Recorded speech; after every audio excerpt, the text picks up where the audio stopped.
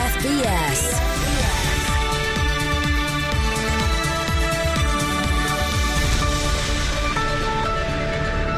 Let June the 23rd go down in our history as our Independence Day. Following the referendum, we face a time of great national change. I've just received a call from Secretary Clinton.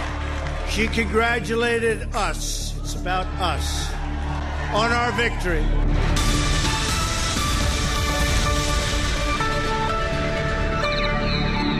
Hello, I'm Kate Chabot. Welcome to the final SITREP of the year. This week we're taking a look at some of the events that shaped the world in 2016. The war in Syria, Brexit and the election of Donald Trump as the next president of the United States are just some of the things that sent shockwaves around the globe. Well, I'm joined by former Chief of the General Staff, Lord Dannatt, international analyst and naval historian, Professor Eric Grove, and as ever, BFBS defence analyst, Christopher Lee. Welcome to all of you. Lord Dannatt, first of all, have you been surprised by world events this year? I think this year has been quite an extraordinary year. There was a wonderful Matt cartoon in the Telegraph of two academics walking along and one saying to the other, I'm studying international politics and the syllabus runs from Tuesday lunchtime to next Thursday. I mean, so much has happened in such a short period of time, whether it's the referendum, whether it's been the war in Syria, whether it's been the US election. It's been an extraordinary year. Professor Eric Grove. Yes, I think I would certainly agree with that. I mean, the huge mega events, in fact, earth-shaking events. I mean, the whole Brexit thing, which hasn't played out yet, will have important implications for European security as well as for economics and the whole question of the future of the EU. And as far as Donald Trump is concerned, well, it's very far from clear what he's going to do. There could be a revolution in American diplomacy, for bad or good, or possibly a mix of both that will create so much uncertainty there'll be a crisis by mistake. Christopher Lee, how do you think historians will remember this year? Just one thing, and that's the election of Donald Trump. And eventually they will try and figure out it properly how it was America at this time, what was it at this time that caused America to elect him? But Peter Cook and Dudley Moore, two famous comedians, 25 years ago, walking down Whitehall in a sketch. What are you doing now, Pete? Oh, he says, I'm Foreign Secretary. He says, no, nor am I. And that's the feeling that we feel at the moment. Expecting the unexpected. Let's take a look at some of the stories in more depth, starting with Syria. The Foreign Secretary and I are working on plans to see what more we can do to persuade Russia to allow supplies in and to continue the pause that there has been. But this is in Russia's hands. Russia could end this indiscriminate and appalling bombing tomorrow. Aleppo has become the apex of horror, at its most horrific extent of the suffering of people. There are barely any functional hospitals left in eastern Aleppo to treat those who have escaped death, as all the hospitals are being bombed into oblivion. The situation inside the eastern part of Aleppo is the doomsday. Bombs are everywhere. People are running. They don't know where, just running. People are injured in the streets. No one can dare go to help them. Some people are under the rubble. No one can help them. Lord Dannatt, a desperate humanitarian situation at the moment. What's your assessment on the year in Syria? Well, the tragedy that's been unfolding has come to a real climax at the present time, and I think the situation in Aleppo illustrates just the enormity. People are quite rightly drawing comparisons to the massacre at Srebrenica in 1995 and in Rwanda. I'm afraid the sad reality is it should never have come to this, and the reason it has come to this is the absence of leadership from the West. And whatever we might think about Donald Trump, I'm afraid President Obama, having made much of being the president elected to stop wars and not to start them, has shown no leadership from America. What do you think he should have done? Well, I think we should have stood up very strongly. I think we should have also realised in the aftermath of the Arab Spring in 2011 that the rush to condemn President Assad was perhaps premature. The rush by the West was premature. I think people have forgotten that the fact that Iraq, Libya, Syria and Lebanon are artificial countries put together in the 1930s by European countries, and they've only held together because they had strong regimes. If you're going to get rid of those regimes, you've got to have a worked-out plan for what goes in next. We didn't get it right in Iraq. We should have learnt that lesson. We haven't got it right in Libya. We're trying to learn that lesson, and we're doing it again in Syria. And the Russians have seen the opportunity, and they've moved in big time. And Yes, of course, the people who can stop the killing in Aleppo now are the Russians and the Syrian regime. But there's still a responsibility on the West to join with other leaders around the diplomatic table to hammer out an agreement, which may then require to be implemented on the ground by international forces, as it was in Bosnia in 95-96. Christopher Lee, Lord Dannatt there saying that the rush to condemn Assad was a mistake. Why do you think that happened? Was it just lack of understanding? Didn't know what was happening. Very simply, a complete misreading of what was happening in those opening days in 2011. And what was happening? There was a great protest. And during that protest, which would not have ended simply as street sort of protests, it had already developed too far. But what was also happening was the beginning of what I suppose the Foreign Secretaries refer to openly, was the beginning of proxy warfare in the Middle East. This was a much bigger thing than so-called rebels. I mean, especially at the moment, I mean, when you consider that 30% of the so-called rebels, whom we've supported in many ways, are members of Islamist groups. And so we come back to the failure, and I think it's a failure or an unwillingness to believe what they saw and to take notice of a lot of their analysts. And then you have to say, I'm very, very sorry, but we have messed up on this. And don't forget, the one you left out, General, I think was Afghanistan. It's the one we still... we didn't get to Afghanistan for the right reasons. We weren't prepared to put something in its place, and we didn't recognise that you couldn't put something in its place, and you certainly can't put it in its place in Syria. The thing that troubles me most at the moment is that we're seeing very much the war through the organised eyes of one side of it. There has been very little. There has been very, very little. Contact. I mean, there has been recently with the government side. There are two sides to this war. And, in fact, I can't help feeling that the rebels' information campaign has been extremely skillful, and that whatever the government does and the Russians do is, I think, to some extent at least, exaggerated. The rebels strike back at their enemies in other parts of the city, and they create civilian damage. You have sometimes to compare RT, and I never thought I would agree with RT, which is normally the most awful Putin-esque propaganda. But on the other hand, it has had some very interesting and telling things to say about the way in which the information campaign has been handled. Little girls, 7-year-olds, who suddenly become great experts in international politics and call for withdrawal. I have to say that my sort of analytical cynicism has been somewhat stimulated by that. Lord Dannatt, you talk about this failed leadership.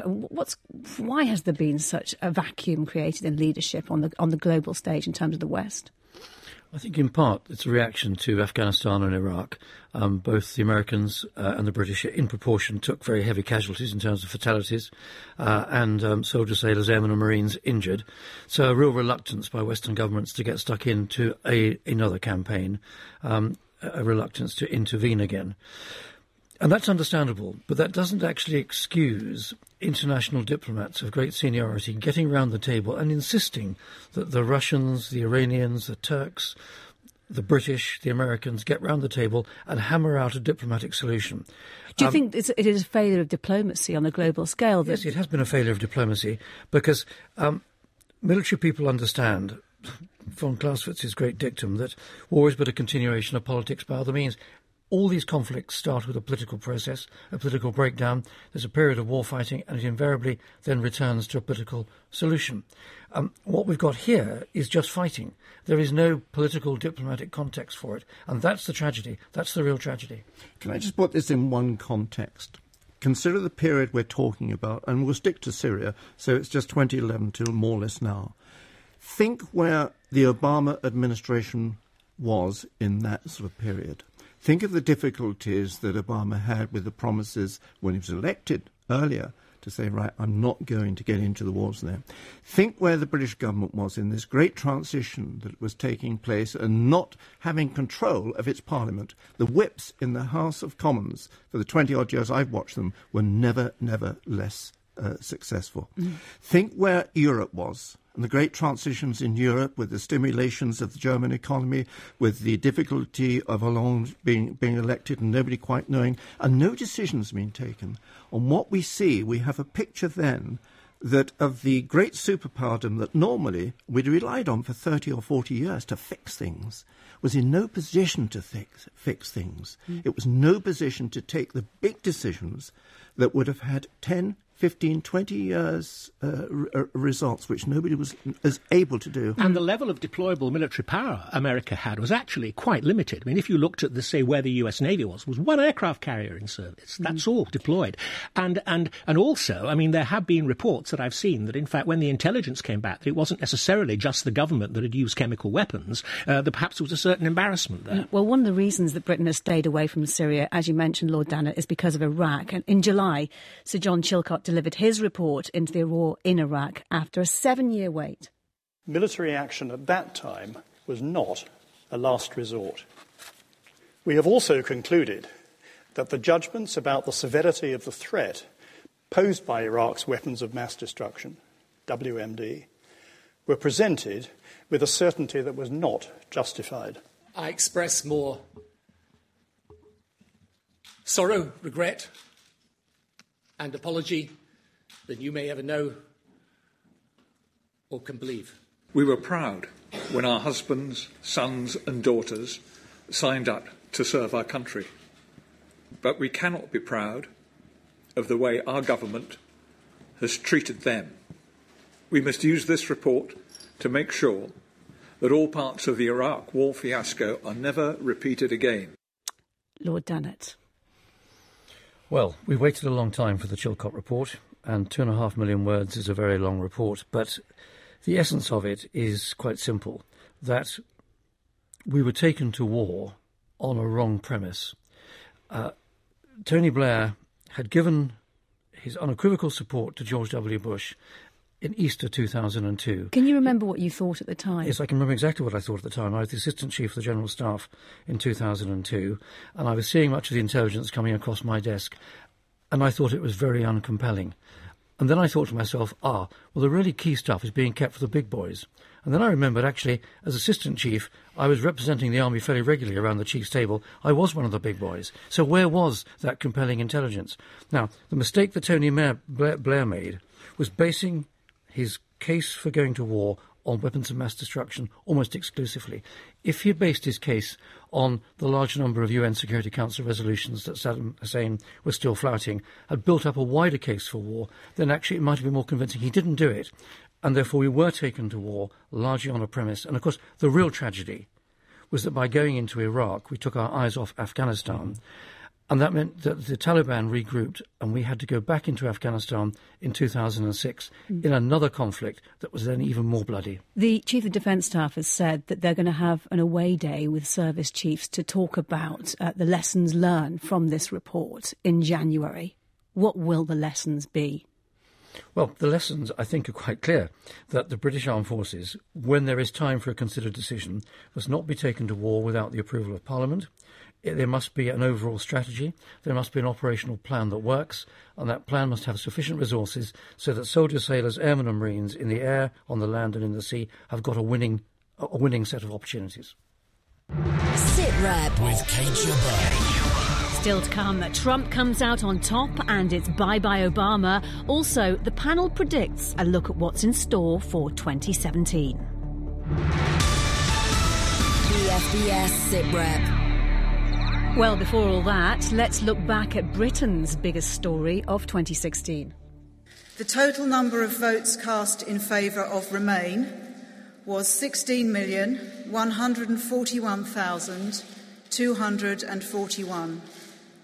The total number of votes cast in favour of Leave was 17,410,742. Let June the 23rd go down in our history as our Independence Day.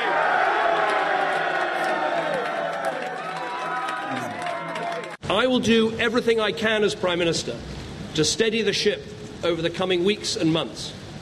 But I do not think it would be right for me to try to be the captain that steers our country to its next destination. Following the referendum, we face a time of great national change. And I know, because we're Great Britain, that we will rise to the challenge. As we leave the European Union, we will forge a bold, new, positive role for ourselves in the world.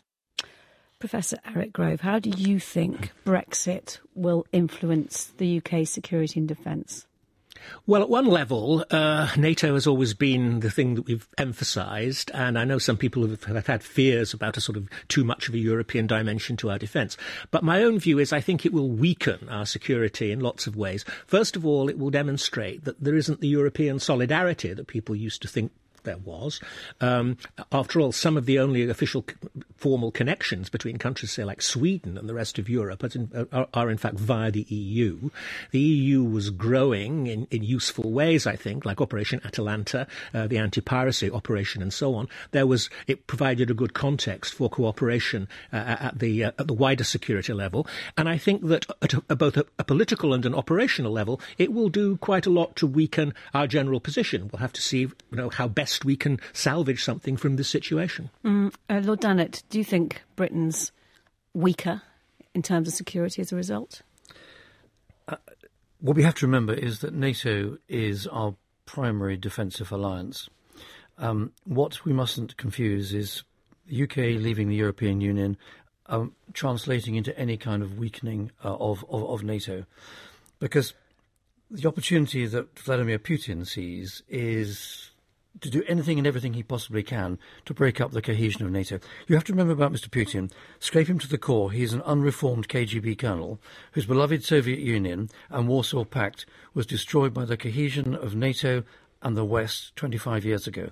And that's why he's chipping away at eastern Ukraine. That's why he's chipping away at the Baltic states, seizing the opportunity in Syria. He wants to cause doubt. He wants to erode Article 5, an attack on one member is an attack on the rest.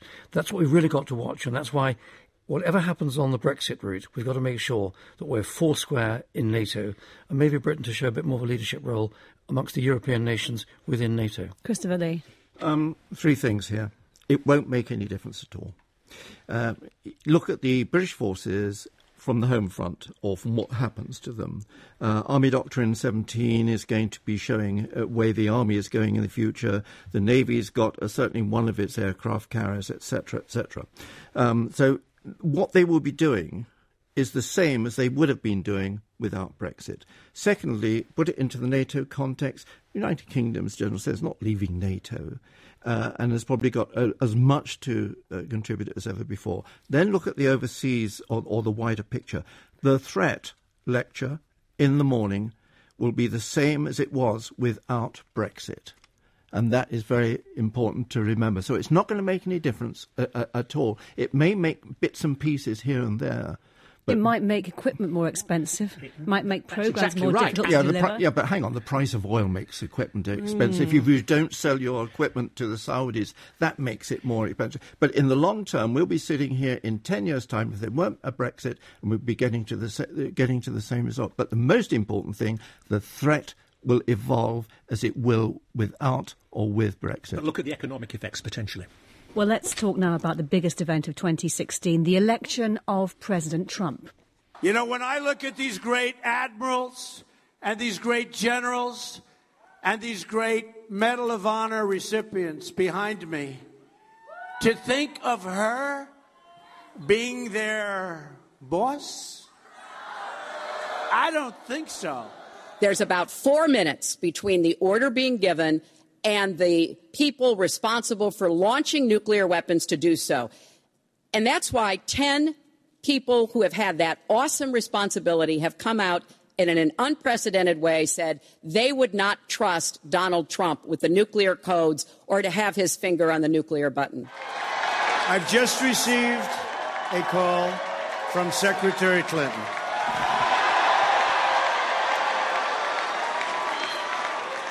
She congratulated us, it's about us, on our victory. You had your Brexit in June because you voted to leave Europe. Yesterday we had our Brexit, except America voted to leave America. Well, joining us to talk about President-elect Trump is Malcolm Brown from Feature Story News in Washington. Good to speak to you today, Malcolm. Really stopped America in its tracks and sent a shiver throughout the world. It really did. It was an extraordinary year in which the outsider, highly improbable candidate won the most important job in the world. Let's just remember the arc of events. It was back in June 2015 that he announced his candidacy. To many, it seemed laughable at the time. He was one of 17 candidates in what turned out to be a very bruising and divisive Republican primary process. By May 2016, he was the presumptive nominee. And all along the way, he confounded the pollsters and conventional wisdom. He shredded the political playbook and the way a campaign was meant to be run. And the result of his victory is that Democrats have crashed from the party poised to hold the White House and take back the Senate to a position of holding none of the levers of power. Among the other consequences, it ended, at least for now, the Clinton and Bush political dynasties here in the United States. As for the rest of the world, you've got foreign capitals, corporations left to wonder what the extraordinary ascent of a brash businessman and a TV celebrity means for them. On the foreign landscape, we've already seen some poking of China over Taiwan based on Trump's campaign rhetoric. Better relations with Russia, certainly different relations with Russia, could be a priority. And a shake-up in the way America trades with the world look to be on the card. So a lot of change has happened, extraordinary events, and more change in the pipeline. Lord Dannatt, what does this mean for transatlantic alliances? Well, I think we've just heard some very interesting, some very, very wise comments. I think the thing that is perhaps most worrying from the UK's point of view, we have always had a very good relationship, so-called special relationship. I think in many ways it is very special with the United States. Since the Second World War, most of the major operations that we've been involved in have been led by the United States, either in alliance or in coalition. And therefore it is very worrying that the American political process can apparently produce two candidates that no one really wanted to see to win at all. And therefore I think one would rather hope that the United States population... We're back to leadership again, aren't we? It is back to leadership. But they've got to produce leaders, the leaders that can lead and that people want to be led by and people will want to trust. And I'm afraid both Hillary Clinton and Donald Trump, the majority of people did not want to trust. And that's really worrying for America. It's worrying for our relationship with the United States. And it's worrying for the West. Malcolm Brown, the appointment or the announcement of his choice of Rex Tillerson as the top diplomat, Secretary of State, how's that gone down the US? Well, of course, Trump supporters say it's an inspired decision. They've bought into his view of the world that the application of better business principles and sharp people from the private sector will make America great again. Critics, though, are concerned about a couple of things. Firstly, his necessary closeness with Russia, given his company's extensive business dealings in the country. Also, the likely implications for climate change of having yet another oil industry or energy sector insider within government. Already, critics of President-elect Trump point to his pick for the EPA, the Environmental Protection Agency. Scott Pruitt is someone who is regarded as a climate change skeptic. He has questioned the degree and the connection of man's role to global warming, and so they see a fox in their henhouse there, and critics say Rex Tillerson smacks of that too. That said, there are others who say he's a smart guy, and some of the principles that he has applied to the running of his successful business would be useful at the US State Department. And throw into the mix 3 ex-military people. Lord Dannatt, what can they offer politics? Well, I think military people inevitably are very involved in politics, whether it's politics with a capital P or whether it's with a small p. That said, I think history shows that generally admirals, generals and air marshals don't translate very well into being political leaders. The Duke of Wellington was a tremendous commander of the army. Battle of Waterloo, the high point of the British Army's history. But actually, he was a pretty rotten prime minister. And we've seen it. I think Eisenhower is the exception. Mm-hmm. But we've seen it with politicians, with military people on this side of the Atlantic and the other side of the Atlantic. we think we want to get involved because we get frustrated. But actually, if you've grown up as a politician, it's best that you do politics. If you've grown up as a soldier, it's best that you do soldiering. Professor Eric Grove. I think I agree with that. I agree about Eisenhower. I mean, I think the problem really is that if the new Secretary of State is as close to Putin as people say, and if Putin begins to think that, oh, well, I can get away with something, and if, say... Doesn't he already think that? I think but even more so. I mean, and also, for example, if because of Trump's policies vis-à-vis Taiwan and the economy, etc., we get an increased confrontation, perhaps a very dangerous confrontation between China and the United States, Putin might think, oh, America's attention is elsewhere. Now's the chance to reverse things in Estonia, Latvia and Lithuania. Then we really are in trouble because America will then find it has an important defence commitment it has to keep, and we get a crisis slide which could well get out of control. I do worry about this. And Christopher Lee, as Barack Obama's presidency draws to a close, how do you think he will be remembered?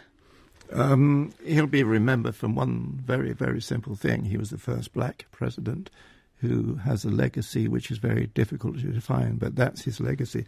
I wonder if I may just quote a general whose birthday it is today. He's 90 today, General Kitson. I was a great, great, great fan of that, Kitson. He said, leadership is so important that the nation has to not think about it. It is partly comes through, he said, through a passage in the Church of England Book of Common Prayer. We pray to be quietly governed. And he said, if you can't do that, you're in trouble. I'll take it one stage further that has happened in this year, and perhaps it'll become worse next year. We have lost the trust, or we have no longer trust our elite. And that's wherever it is, whether it be academics, whether it be journalists, whether it be politicians or whatever. We no longer trust our elite. And once we're deserted by our elite, then we have no faith in our own state. A sobering thought. And as the year comes to an end, do the people feel abandoned by their leaders? A lack of Western leadership on Syria has led to the crisis in Aleppo. We had a brief power vacuum in the immediate aftermath of the EU referendum. And what about President Trump? What will that actually be like? Eric Grove, looking ahead, more of the same? Well, I think we could be in for a very dangerous year indeed. I mean, I am genuinely worried about this. I mean, there are potentials for crises because things are changing so fast. Experience, as we've heard, for a more general reason too, because of lack of trust in the experts. This is going to, I think, to lead to tremendous dangers. And if we are talking again this time next year in a similar kind of context, I shall be very happy, but I might be a little bit surprised. Lord Dunnett. Well, we've touched on NATO once or twice in this conversation over the last half an hour. I think there's a really major issue here. Donald Trump is saying, not unreasonably, and he's not the first US leader to say this, that it's perhaps not reasonable for the United States to pay 70% of the cost of NATO, and therefore the US are looking to rebalance their relationship for the security of Europe. I think there's an opportunity here for the British government. The British are the leading military nation within Europe. As we exit from the European Union, I think there's an opportunity for the British government to show some leadership itself within the framework of NATO. We've committed to 2% of GDP being spent on defence. If we were to raise that just to 2.25% or 2.5%, another £3 to £5 billion. You think that's likely to happen? I don't think it's likely to happen, but it may happen if we can build a strong enough case for it to happen. I think the UK would gain great esteem within Europe to show it was playing a leading role in the security of Europe. And it would also trump Trump, if you like, because actually it would defuse him saying that the Europeans are not doing enough for their own defence, and it would lock the United States into NATO, and that's really, really important that we keep the US locked into NATO for the benefit of European collective security. What have we got to be positive about in 2017? Because it does seem quite a gloomy look ahead, doesn't it? What we've got to be most positive about is that we have fantastic people in our Army, Navy, Air Force and their families. And I think the leadership at low level in particular is tremendous. I think our soldiers, sailors, airmen and Marines really respond to that. And I think well-led, well-resourced, well-trained individuals will see this nation right. And I think everybody in uniform today, or has been in uniform in the past, should be proud of who we are and what we are, and be grateful to our families who support us so much. Well, I'm afraid that's all we have time for this week. My thanks to Lord Dannatt, to Malcolm Brown, Professor Eric Grove and Christopher Lee, of course. Never miss an episode. You can subscribe to this show as a podcast. Just search online for BFBS SitRep. So from me, Kate Jabot, and the rest of the SitRep team, may we wish you a Merry Christmas and a Happy New Year.